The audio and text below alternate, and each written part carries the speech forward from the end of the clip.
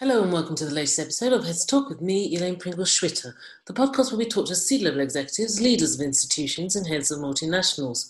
What are the current topics? They talk, we listen. It would be an understatement to say that my guest today is an academic. He's a heavyweight in the field of economics and finance and has had professorship roles in some of the most prestigious education establishments across the globe. He currently resides in Lausanne, Switzerland, where he's the chief economist and head of operations at the IMD World Competitiveness Centre. But before we get into that, here's a message from our sponsors.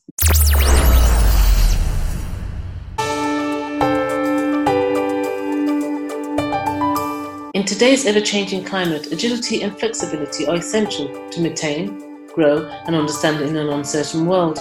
Whatever challenges your organisation is facing, we can help maximise opportunity while minimising risk, both today and for the future. Future success means being connected to customers, to market dynamics and digital signals, to employees, to channel and business partners, and aligning across the front, middle and back offices. We'll help you to align to serve the customers better and deliver greater return on investment. With deep sector insight and the latest thinking, KPMG Connected Enterprise provides a sustainable, risk-optimized route from strategy through execution with the tools, methods, frameworks, and solutions your organization needs to succeed in today's turbulent world. KPMG Connected Enterprise can offer you an insight-driven, digitally enabled roadmap to efficiency and agility that delivers sustainable growth to your organization today and tomorrow. Start your digital transformation journey now with KPMG Connected Enterprise.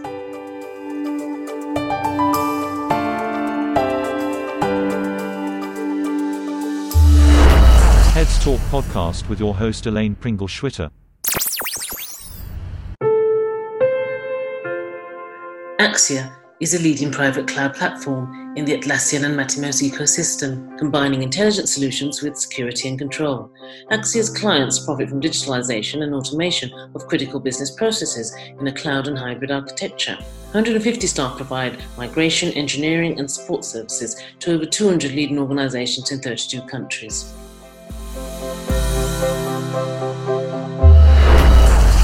Heads Talk podcast with your host Elaine Pringle-Schwitter. De Beers Switzerland, part of the De Beers Group, is one of the world's leaders in personal financial planning, from investments, life assurance and protection, to education planning, retirement and succession planning. De Beers Switzerland has the expertise to provide for your needs.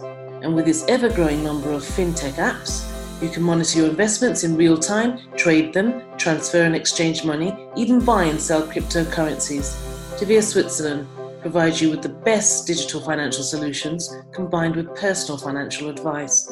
See debeers-switzerland.ch. Heads Talk podcast with your host Elaine Pringle-Schwitter. Christos Kabalis is the Chief Economist and Head of Operations at the IMD World Competitiveness Centre. He's also an adjunct professor of economics at competitiveness at IMD. He joined IMD in 2015 from Alba Graduate Business School at the American College of Greece, where he was an associate professor of economics and finance. Prior to Alba, he was the executive director of the International Centre for Finance at Yale School of Management. He spent 6 years as the lecturer of economics at Yale University, where he also served as the dean of Jonathan Edwards College. Christos taught at the University of California at Santa Barbara and at the University of North Carolina, Keenan Flagler Business School, where he was a visiting associate professor. A research fellow at the International Centre for Finance at the Yale School of Management, his work focuses on issues relating to mergers, the interplay between competition, and specialization in venture capital firms and competitiveness in general. He has had many publications, examples of which are in the Review of Finance Studies, Journal of Law and Economics, and Journal of Banking and Finance. Christos has been awarded grants by the BSI Gamma Foundation and the Sloan Foundation for his research.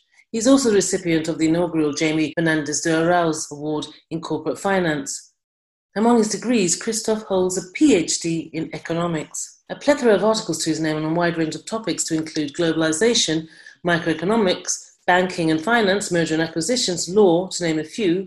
One in particular, and a recent one which we will talk about in the course of this discussion, it was an article written together with Jose Caballero called The Hidden Impact of COVID-19. So it's my pleasure and absolute honour to welcome Christos to Heads Talk. Hello, Christos, and many thanks for being with us today. Hello, Elaine. It is my pleasure to be here with you. Thank you for inviting me. Yes, I'm so excited with this discussion today, and I want to dive in and talk about the recent article, The Hidden Impact of COVID-19, before we talk about your work in IMD, and in particular, the World Competitiveness Centre initiative. I read this article with interest, and for my listeners, you will find a link to the article in the episode description after the recording. A section of the article I took note of and want you to elaborate on it. It regards the unofficial bodies, for want of a better phrase, taking on the responsibility of official bodies and the unforeseen impact that will have going forward. First, the extract from the article, and I quote, I'm reading from your article here. Right. The potential effect of organised crime groups acting as providers of public services may be one of undetected impacts of COVID-19. Authorities may lose a fair degree of legitimacy within the communities in which gangs have substituted them during the pandemic. Otherwise put, elected officials' lack of ability to provide support and solutions to a crisis and to protect communities has led to a legitimacy vacuum. It is thus likely that in some segments of society, the level of trust in authorities and, more problematically, in democratic institutions in general, will show signs of decline. What changes do you foresee? And are these structures temporary, or, as you say, this will be a lasting legacy of COVID-19? And what about the rest of the world? Europe, for example. We're starting to see a lot of distrust and blame, power vacuums, and unwillingness to adhere to rules, misinformation spreading a lot faster than official lines with regards to COVID-19. Christos, is this the beginning of something? It is definitely the beginning of something, even though we have seen similar situations in the past. Every time that we have a crisis, a substantial recession, what happens usually is existing inequalities are augmented. Mm-hmm. And when these are augmented, somehow they need to be addressed. They need to be helped by the society. So in areas where there are strong welfare states, or in the areas where there are even informal institutions that provide this help, as soon as the budget and the assets that these institutions have start diminishing, there is a great opportunity for havoc to take place.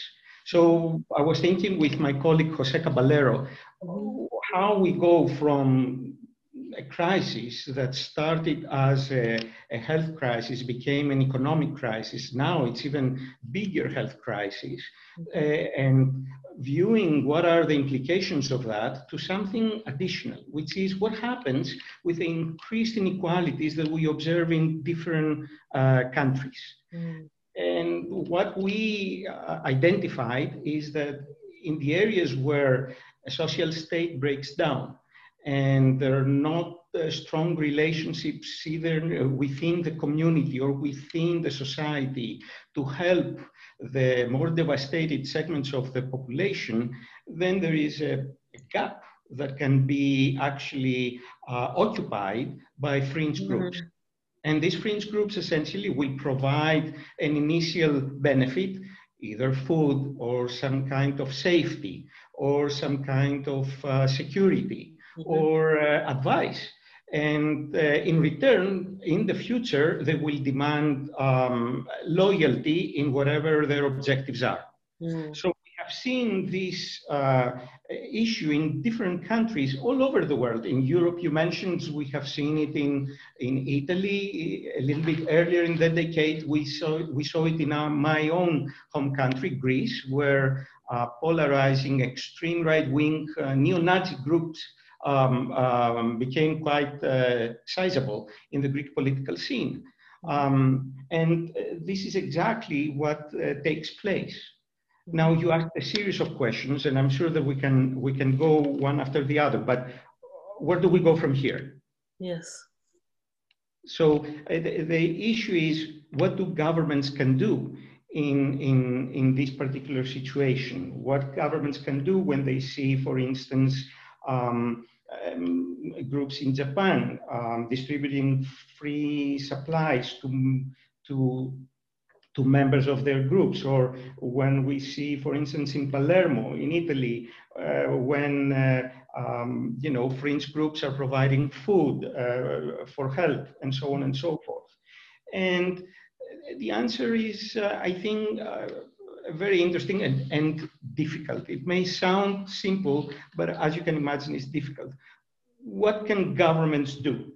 Well, in the first place, they have to be transparent.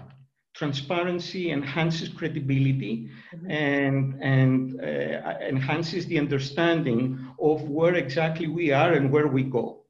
The government also should be agile, should be flexible, should realize what the issue at hand is, and should try to address it fast. And of course, with whatever means the government decides to address it, it has to be effective.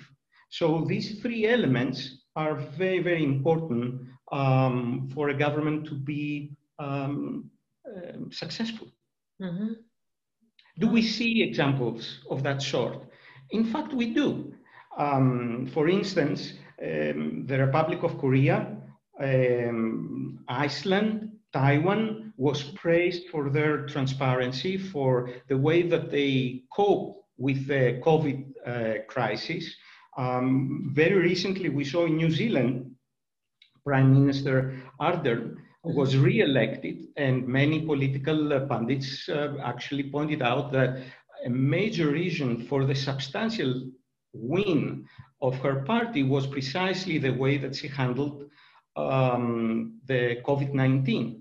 And as you recall, it was completely transparent, very much into the point, tremendously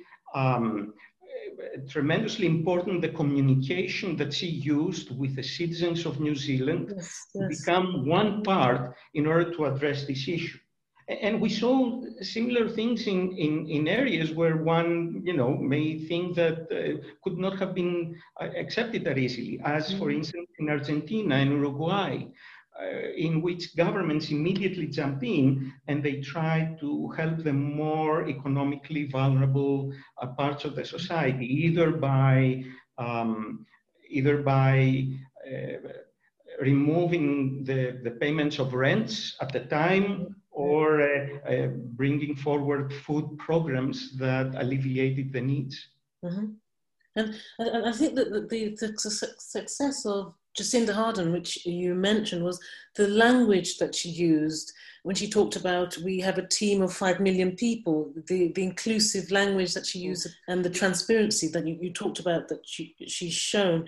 To continue with this question, you talk about distrust in institutions can lead to one of the subtler impacts of COVID-19. Let's speculate for argument's sake. Could it cause permanent, irrevocable damage to democracies? And am I exaggerating or being an alarmist if I say perhaps we're at the beginnings of a new era of governing in the democratic world, a modification, however slight, of what we define as a democratic country? Can you give us examples, Christos? Well, we discussed before about New Zealand and the amazing work that the Prime Minister did to convey both the issues with COVID-19 and her administration's plans to address it. And in doing so, essentially, the main point that she was trying to do is she was trying to build trust in the institution of government, in the institutions of health authorities, in the institutions of hospitals. All these are institutions for the society. And therefore, she was working as a government, which government changes, to enhance the importance of institutions of the state, which remain. If we start having distrust in institutions, the credibility of these entities go down. And of course, then, as we move forward, the state becomes weaker. I think we are observing right now exactly what's going on in the United States, where essentially there is a major distrust in many different institutions. It started with distrust towards CDC and the appropriate suggestions that they had in order to try to combat COVID-19.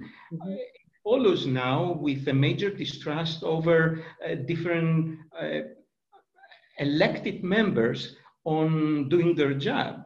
And the outcome is tremendous polarization. And this polarization is not going to go away in one day when the new administration comes in January. But the new administration will have a tremendously difficult task to, in many ways, rebuild this trust on the institutions of the country. Sure. And so as not to alarm my listeners, you do end your article quite heavily on what you've just talked about in terms of the transparency and the importance of the presence of institutions for political stability. Again, a very, very interesting article. I think I read it 2 or 3 times because I found it so fascinating. So I urge my listeners to have a read and comment on it where possible. Okay, shall we move on? Please do. Okay, let's go into IMD in the World Competitiveness Centre. You are the chief economist, as mentioned at the beginning, of the IMD World Competitiveness Centre. It's recently celebrated 30 years since its inception. I suppose there's nothing bigger than countries competing with each other. For my listeners, what is the WCC? What do you rank? And what is the frequency of the rankings? Yes, thank you. The World Competitiveness Center actually is one of the centers at the IMD Business School in Lausanne, Switzerland. And what we do is we rank different economies, 63 to be precise, mainly middle and high income economies with respect to competitiveness. And we produce these rankings because there are more than one. We create 3 rankings. We produce them annually. A very important issue is what do we exactly define as competitiveness? And competitiveness is the ability of an economy to create an environment within which the private sector will be able to produce sustainable value-added services and goods. And in doing so, by increasing the value for the country, essentially what's going on is that it increases the prosperity of its citizens. So competitiveness is a tool that can be used by governments in order to enhance the prosperity of the citizens of the economy. So digital competitiveness is one of the measurements or one of the rankings you do. What is being measured exactly with digital competitiveness of a country?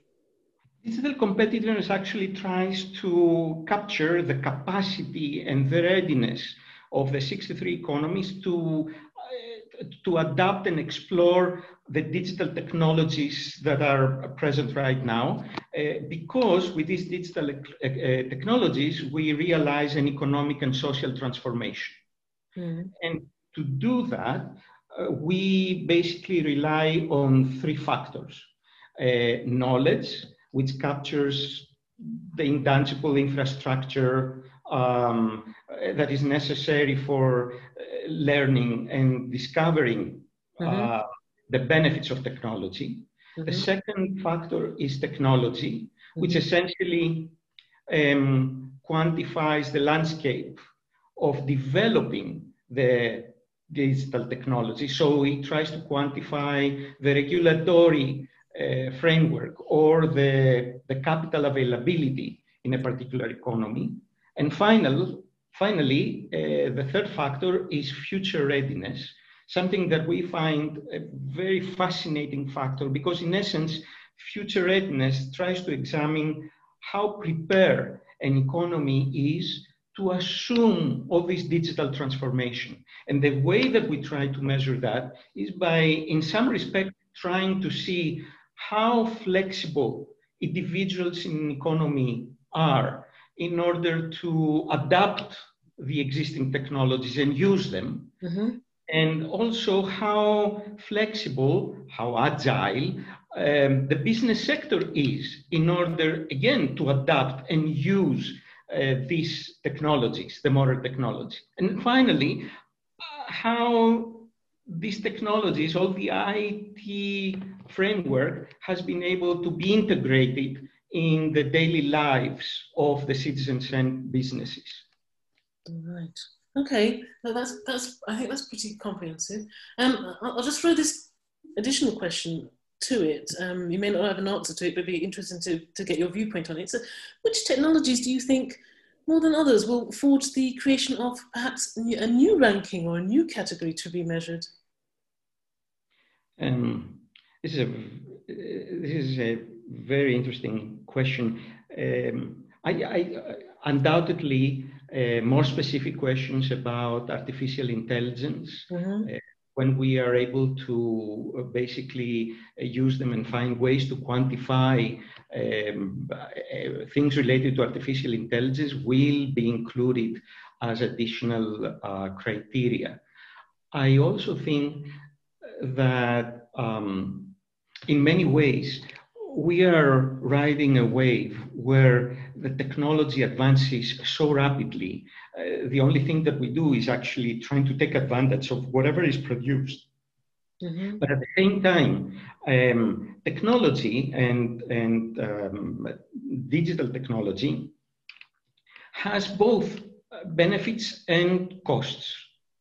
And sometimes, at least until very recently, we were not that keen in capturing this trade-off.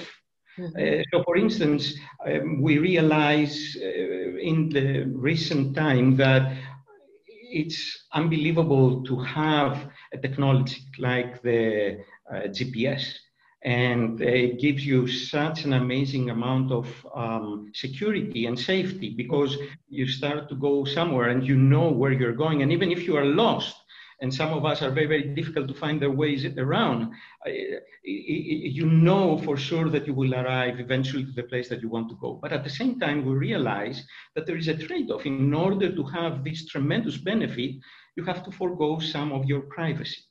The same is true with issues about safety and face recognition techniques, for instance.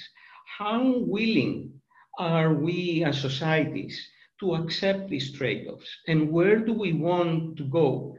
So criteria that we will capture these trade-offs, I think will be important as well. Yes, that's interesting. I think I can't remember the line, but it's something about oh yes, that's it. Those that give up their liberty for security deserves neither. I think it's something like that. Okay, you deserve neither. But Elaine, it's a very, I think that it's a very important issue that in some ways Europe is a region that tries to address that in different ways, tries to see exactly what's going on with ownership of, for instance, of the assets of the digital technologies, data, who owns what, and mm-hmm. These are important components in the discussion that we will be having. Yes, yes, indeed. Let's look at, we talked about the measurements that you do. Let's look at interdependencies within countries. For example, the European Union. Are the rankings perhaps skewed if a relationship bring about a rise or decline in competitiveness by dint of their associations? What I mean by this is, we all know about Brexit, and it will finally happen at the end of the year. Will this drastically affect the UK's standing in the rankings going forward in a positive or negative way? And please tell me your thoughts on this. It is very important for sure.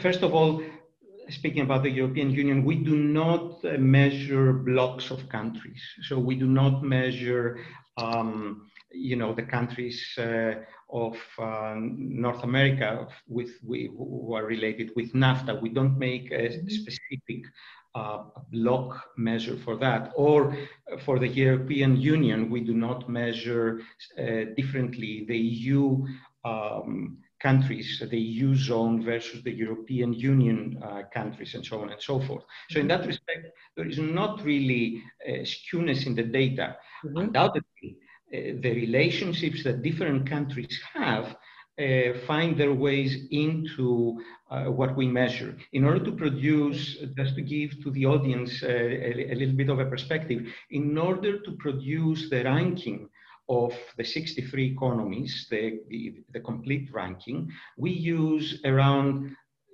340 criteria. Some of them are hard data, trade, unemployment numbers, and so on and so forth. Some of them are perceptions of what people think. Things related to trade, of course, are changing depending on the agreements that different countries have. And if you belong in the European Union, throughout the past, of course, there was a change in the trade figures, but there is not something specific that we account for that.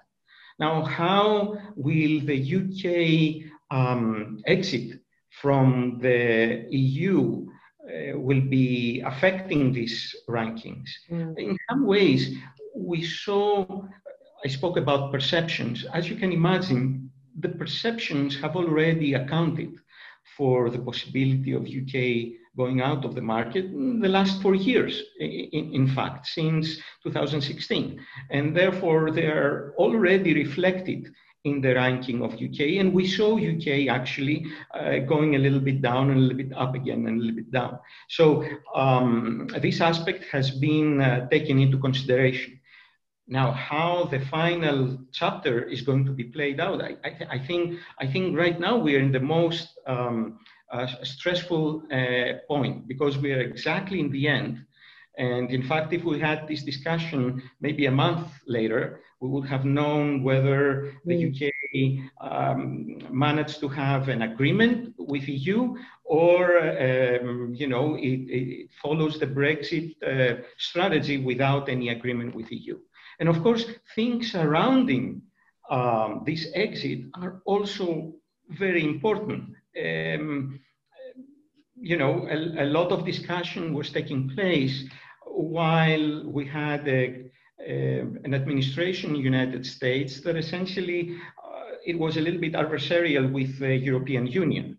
Now we will have a new administration, which seems, at least in principle, to be much more collaborative. United Kingdom was trying to play actually a middle entity between EU and United States. Will this be a strategy now? I really don't know. And, the uncertainty now is very, very high, but everything will depend on what is going to happen in the next few months. Let's move on. What country would you say is very competitive in education, investing in their human capital? Because I think you talked about one of the factors that you rely on is knowledge, but quite poor or ranked low in converting the education into a productive and competitive entity in the economy. And why is that?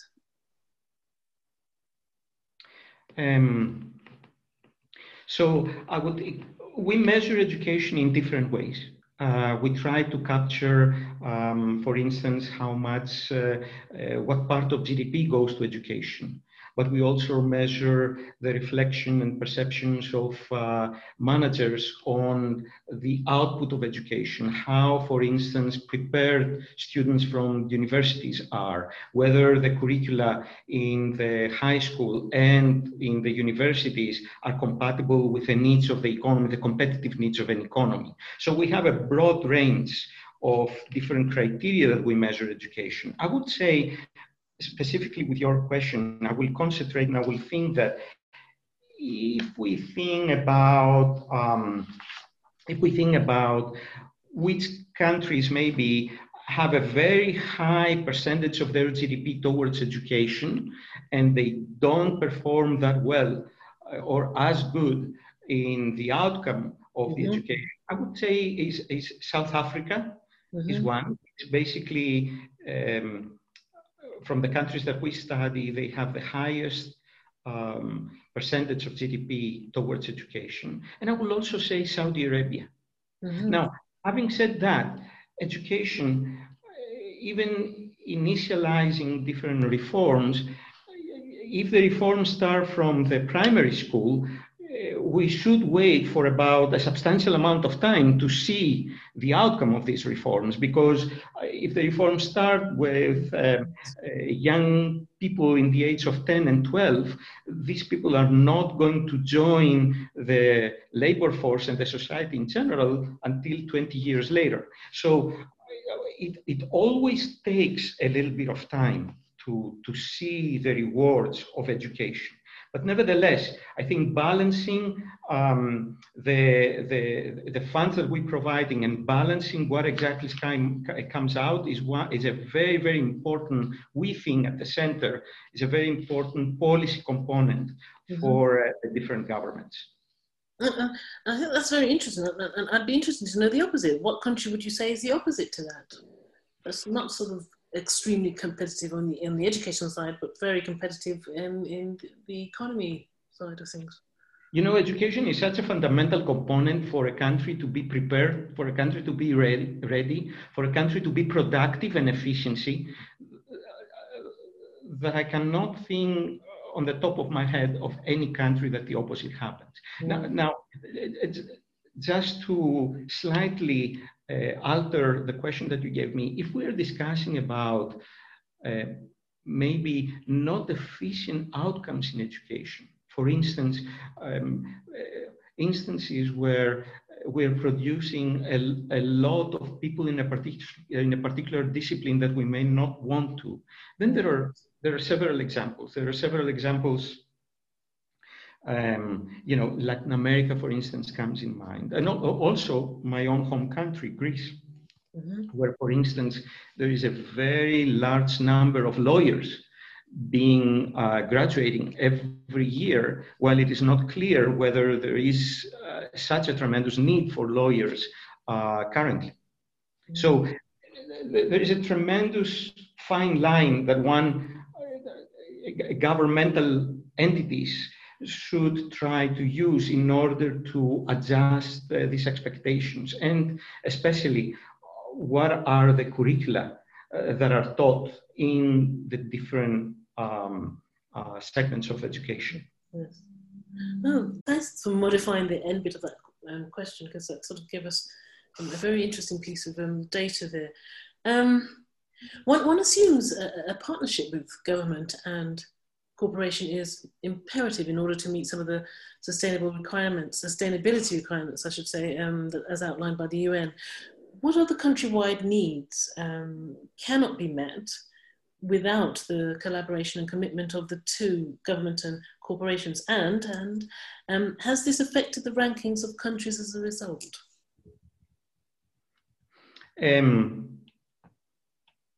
The presence of a public-private partnership is affecting the rankings in the sense that this is something that we ask executives about how successful these are, and therefore we take them into consideration. These answers are taken into considerations, and the higher the number and the efficiency of these partnerships, the higher the ranking that these countries are receiving.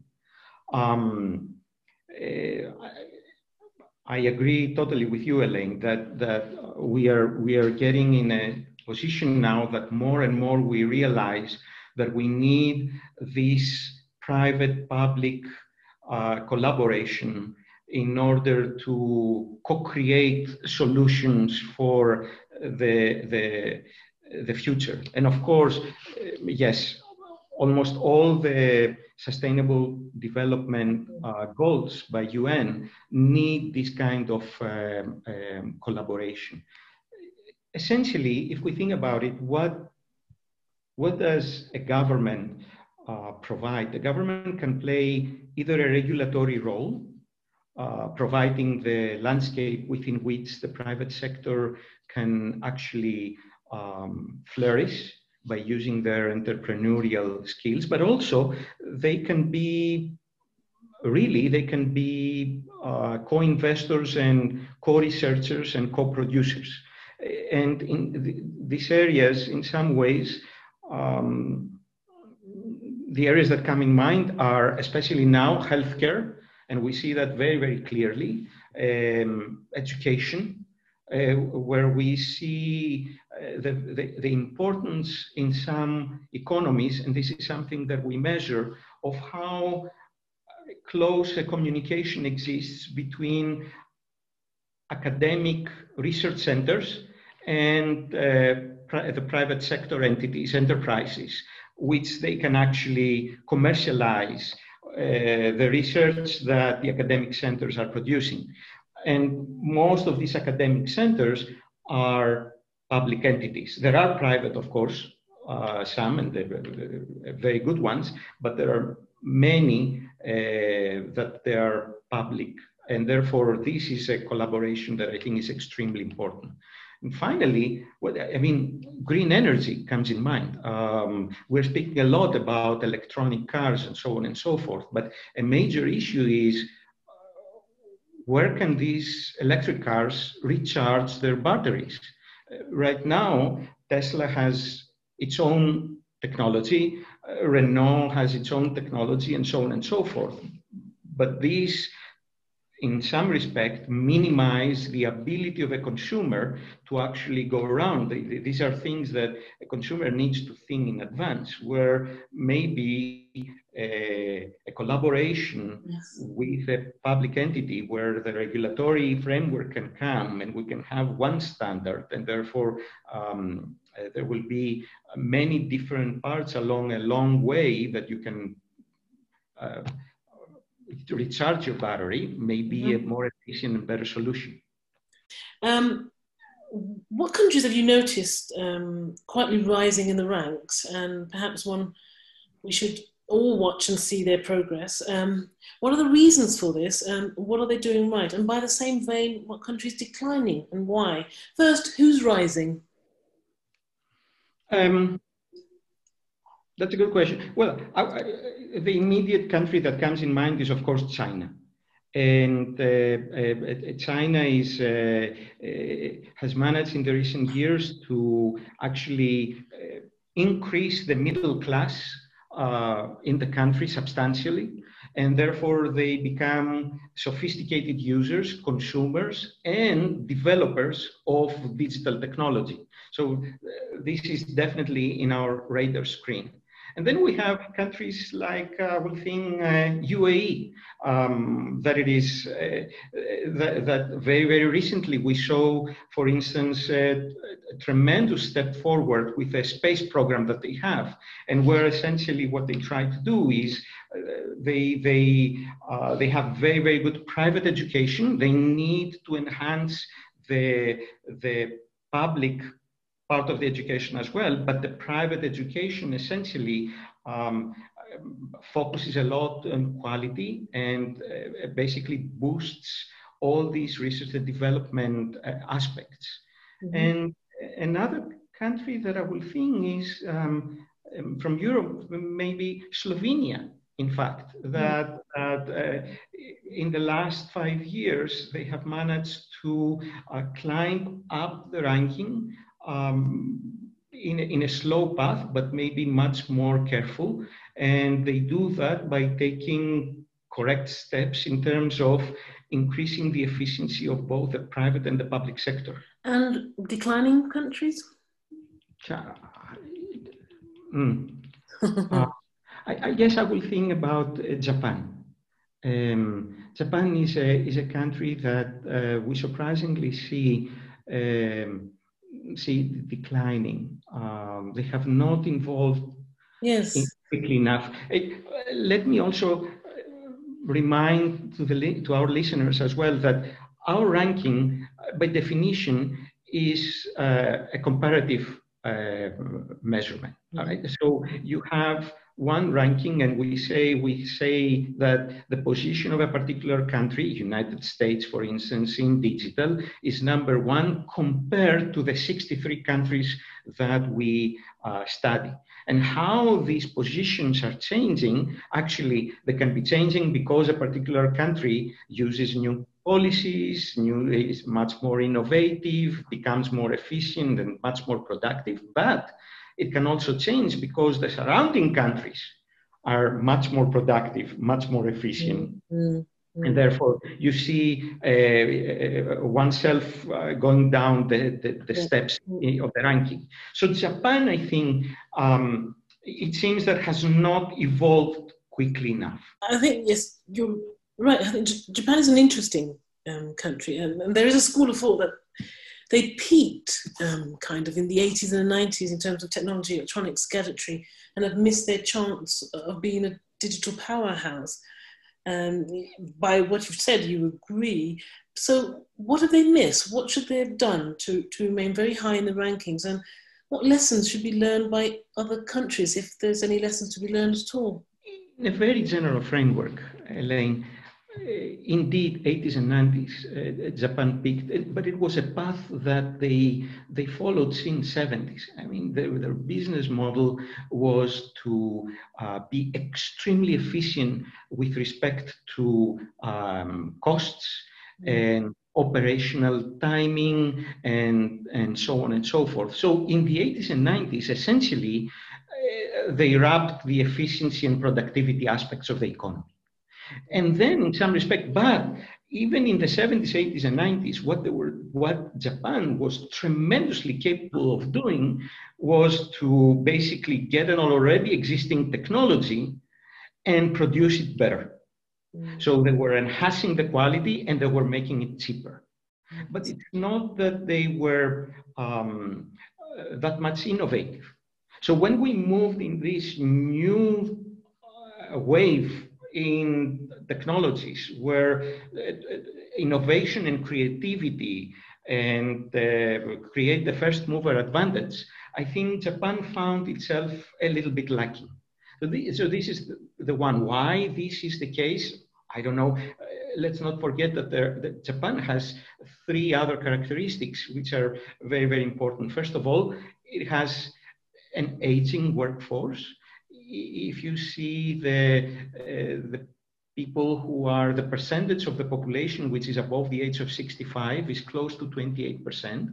And I remember the number just because it made such a significant impression on me. The second thing is that, the lack of foreign language skills, which makes, collaboration and effective co-creation a little bit difficult with other researchers around the world with different languages. And finally, it is a pretty closed economy. There are barriers to entry. It's very difficult to enter Japan. And therefore, all these spillovers are very, very difficult to be realized. I would think that these are the case. I would think that this is the important issues. That's very comprehensive. Thank you for that, Chris. Sort of very enlightening and informative. Let's stick with the competitiveness rankings. What are the practical takeaways and impacts of these measurements and rankings for countries? Does this actually have a practical impact in the real world? Are countries making an attempt to better themselves with this in mind, or is it a nice to have, especially if you're ranked in the top 10 or so? Second, do various countries discuss with you, your institution, their rankings, and perhaps on a consultative basis, you, your institution, help and advise them on how to, for instance, bridge the gap between their competitiveness and their neighbouring competitors? Yes, fascinating questions.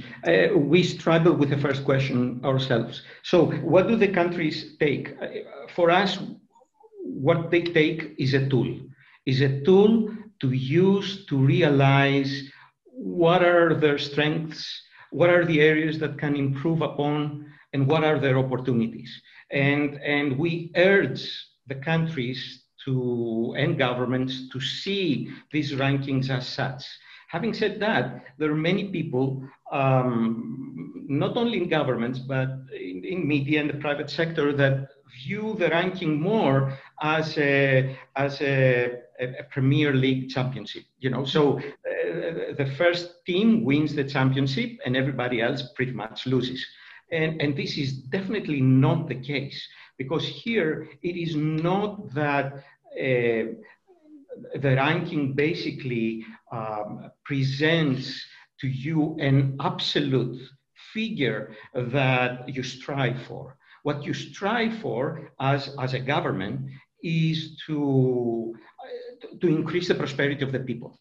And you choose different strategies to accomplish that. You are restricted. You are restricted by your assets, you are restricted by your raw material, you are restricted by your size. And these are things that you cannot change. Yet, we take them into consideration. We take into consideration how many people, what is the population of a country. Of course, we adjust it, and we adjust for size. But nevertheless, all these are things that a government has in their toolbox that they need to choose the best strategy. So we hope that our rankings are used as tools in order to benchmark their performance, and equally important, to compare their strengths, their weaknesses, finding out what are, if you want, best practices that are used from other economies or similar economies in order to reach certain goals. And all the governments do not have the same goals. So, it's very, very important to keep that in mind. Our ranking is very, very holistic. So this is what we hope the countries are seeing in the rankings that we give. Mm-hmm. Do different entities discuss with us? Absolutely, yes. We come in contact with different public servants. We come in contact with private entities as well. But essentially, what they want to find is mainly the measures that we use, the data that we use, what are exactly the methodology that we use. And of course, as you can imagine, every ranking is not a panacea. We capture a very, very specific thing, which is how a country, an economy, can create sustainable value for its citizens. And we do that by examining the whole issue from the private sector's point of view. So what we do is we get the data and we go then to the private sector and we send a pretty lengthy questionnaire to hundreds to thousands of people, and we are asking them issues about the legal system, about how effective barriers of entry in a particular domain are. We are asking them things about the culture of the economy. We're asking them things about their own behavior as managers. What are their values? What are their attitudes? How do they cope with accountability? How do they cope with transparency? Whether the corporate governance rules are effective. And we take all these things and we put them together. So they're asking us about that. They question sometimes why we use a particular ranking. And this is the types of conversation that we have. Now, your second question was also, yes, whether we discuss with them, and we definitely do, yes. Yes. But you discuss with them, but not employed on a consultative basis. No, we are not employed with respect to rankings. Of course, we do research where we deep dive in our data, and we provide to them different strategies that they can use if they want to improve a certain aspect. For instance, what exactly is going on with the exports and imports, or issues related to what you said before, education, and so on and so forth. But these do not translate into changing the rankings. Okay. As you can imagine. And the reason for that is very simple. Most of the things that we work with are medium or long-term changes. So how can an economy, a whole economy, can become more efficient? How the labor force of a particular economy can become more productive, which is a mixture of technology and the appropriate legal system. Even changing parameters of the legal system, as you very well know, do not bring results immediately. In fact, the results come quite later in time. We have had discussions, for instance, with public servants who, said we don't have a very high improvement in areas of, for instance, corporate governance, despite the fact that we changed the law last year. And the reason was simple. I mean, it takes a little bit of time to realize all these changes that come out of a law change, unless, of course, if the law that changes is about taxes, and then we see maybe certain changes being materialized. It'll be quicker than much easier. Yes. Yes. Okay. Let's dive into education. Academia curricula are continuously refined to keep ahead of educational developments. However, in some countries, at a slower pace than others. Do you foresee that subjects like, we talked about it earlier, AI or other areas, for instance, digital development, blockchain, for instance, will be compulsory and part and parcel of the curriculum in school, because it will be part and parcel of everyday life somewhere into the future? Will it be taught like, say, physics and math? What say you, Christos? I definitely think that we will see changes in curricula.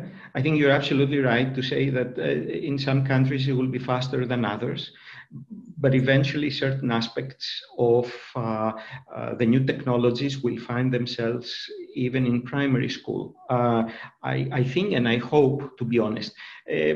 Let's take an example. You said an example, coding. I think it's a very good example. And I had recently a question about that.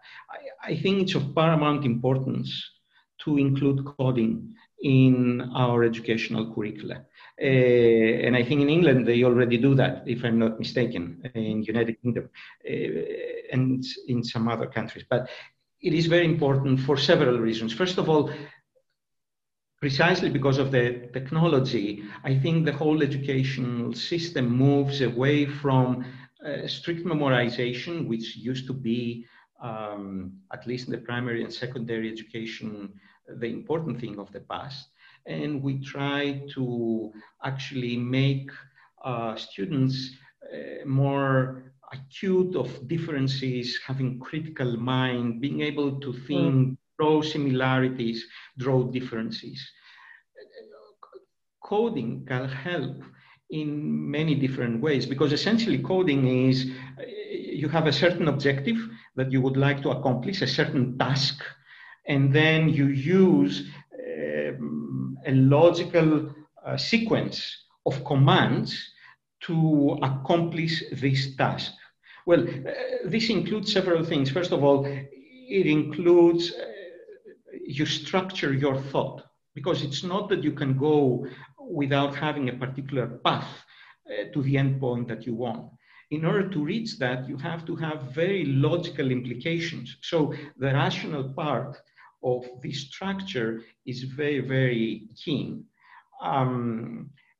You can reach a task by following 50 steps, or you can reach a task by following 10 steps. Obviously, that 10 steps are much more efficient. So you learn about issues of efficiency. Essentially, you learn about preservation of effort and preservation of power and so on and so forth, and the importance of saving steps. And finally, as is usually happening with foreign languages, you realize that all this structure has all this architecture has a particular beauty. So it enhances the aspects of creativity as well. And it's not surprising now, but designers, people that have a particular, superiority in the arts, and they can realize how things are going together and so on and so forth. So I think that this is a very, very important aspect. Now, I've been looking forward to you answering this question. It's a fun final question, Christos. Your background is very much academia.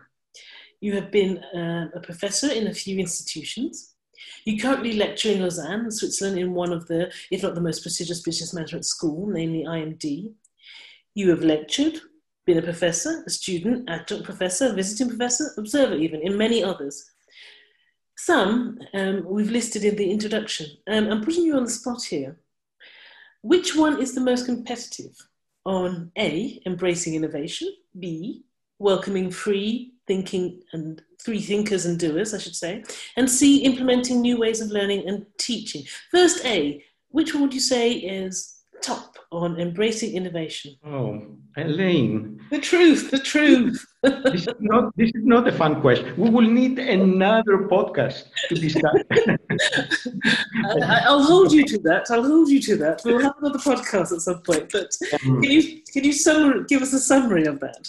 So I'll tell you, and I will be open at the same time. It's not that I try to be diplomatic, but indeed I was very fortunate. I spent my time in ivory towers in both sides of the Atlantic, and I taught mainly undergraduate students in the United States and graduate students, but I taught only graduate students here in Europe. I would think that, and very importantly, let's not forget that the institutions that I worked are also very different with respect to size. I've taught in very large institutions in the United States and rather small in Europe. And so embracing innovation, definitely United States can embrace innovation, but it is very important to note that if you are in a small institution, like I am currently at IMD, which is a smaller institution, it is much easier to actually embrace innovation because you don't have all the necessary steps that you need in order to safeguard the life of an institution when you are in a really large university. So if I am in a university in the United States, which has a tremendous law school and a sizable medical school and architectural school and a business school and a huge and very important undergraduate body, in addition with all the other schools about environmental studies, about mathematics, about applied physics, and so on and so forth. In fact, making sure that there is a certain thread that connects all these things is a very, very tiring administrative process. While if you are in a small institution and you're fortunate to have a leader, because this is also a very, very important aspect, to have a leader who is forward-looking, who is the leader herself embracing innovation, or who she herself welcomes free thinking, and she doesn't feel insecure if somebody claims exactly the opposite of what she says as a leader. I think these are the institutions that flourish. And again, without trying to be diplomatic, I have been very fortunate in the places that I have been. I had these kind of leaders. So embracing innovation. In the United States, there were several innovative aspects that were embraced in the in the undergraduate level, yet I would say that the rate of change at IMD, where we transformed a pedagogy paradigm that we have, which is quite unique, from the principal way of discussing face-to-face to actually holding similar capacities through the internet and having the same impact in the end of the day, I think it's quite amazing. Okay. You touched upon welcoming free thinkers and doers. So which one are you, without trying to be diplomatic, as you put it? I think the easier would be for me to just choose each institution. You have 4 things here. I think I have more than 4. That is extremely diplomatic. I can be very, very well with everybody, and I'm not going to get a phone call from my dean from the school English, or I'm not going to get an email from the president of IMD next week. But really, I think that free thinkers and doers is of paramount importance. Again, I will make a very simple distinction for our listeners. If you are working in a university with an undergraduate, very important undergraduate school, this is the time that you try to push the limits of the thinking and creativity of the participants. If you are in a business school, it is very, very specific what you are asked to do.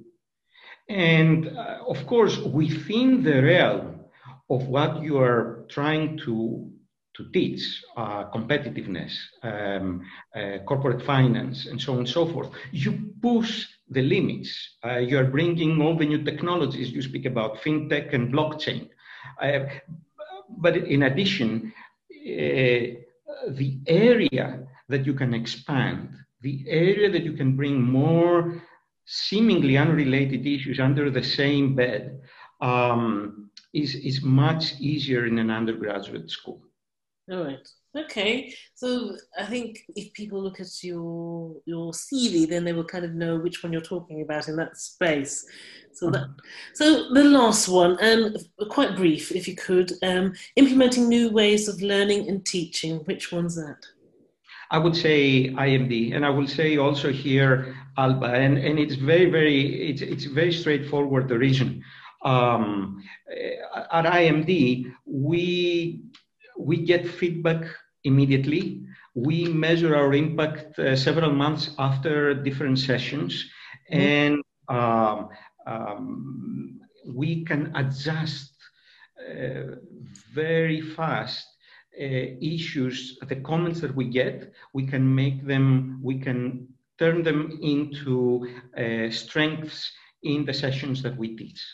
And sometimes these comments come even after the session, the first session that you have. So, you may have a 3-day program, and after the very first session, the program director can get a certain feedback that can very easily be accommodated and distributed to the rest of the faculty that participate in the program, and they immediately take it into consideration. It's so fast the way that we implement ways for teaching and learning.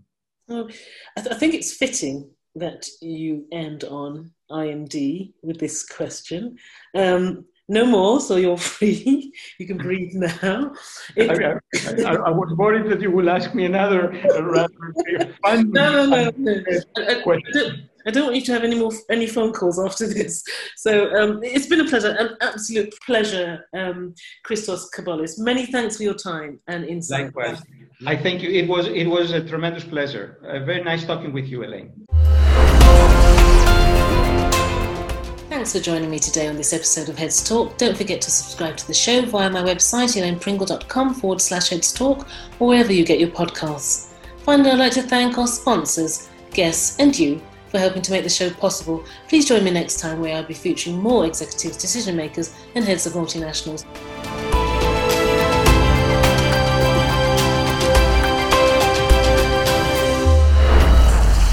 Heads Talk podcast with your host Elaine Pringle-Schwitter.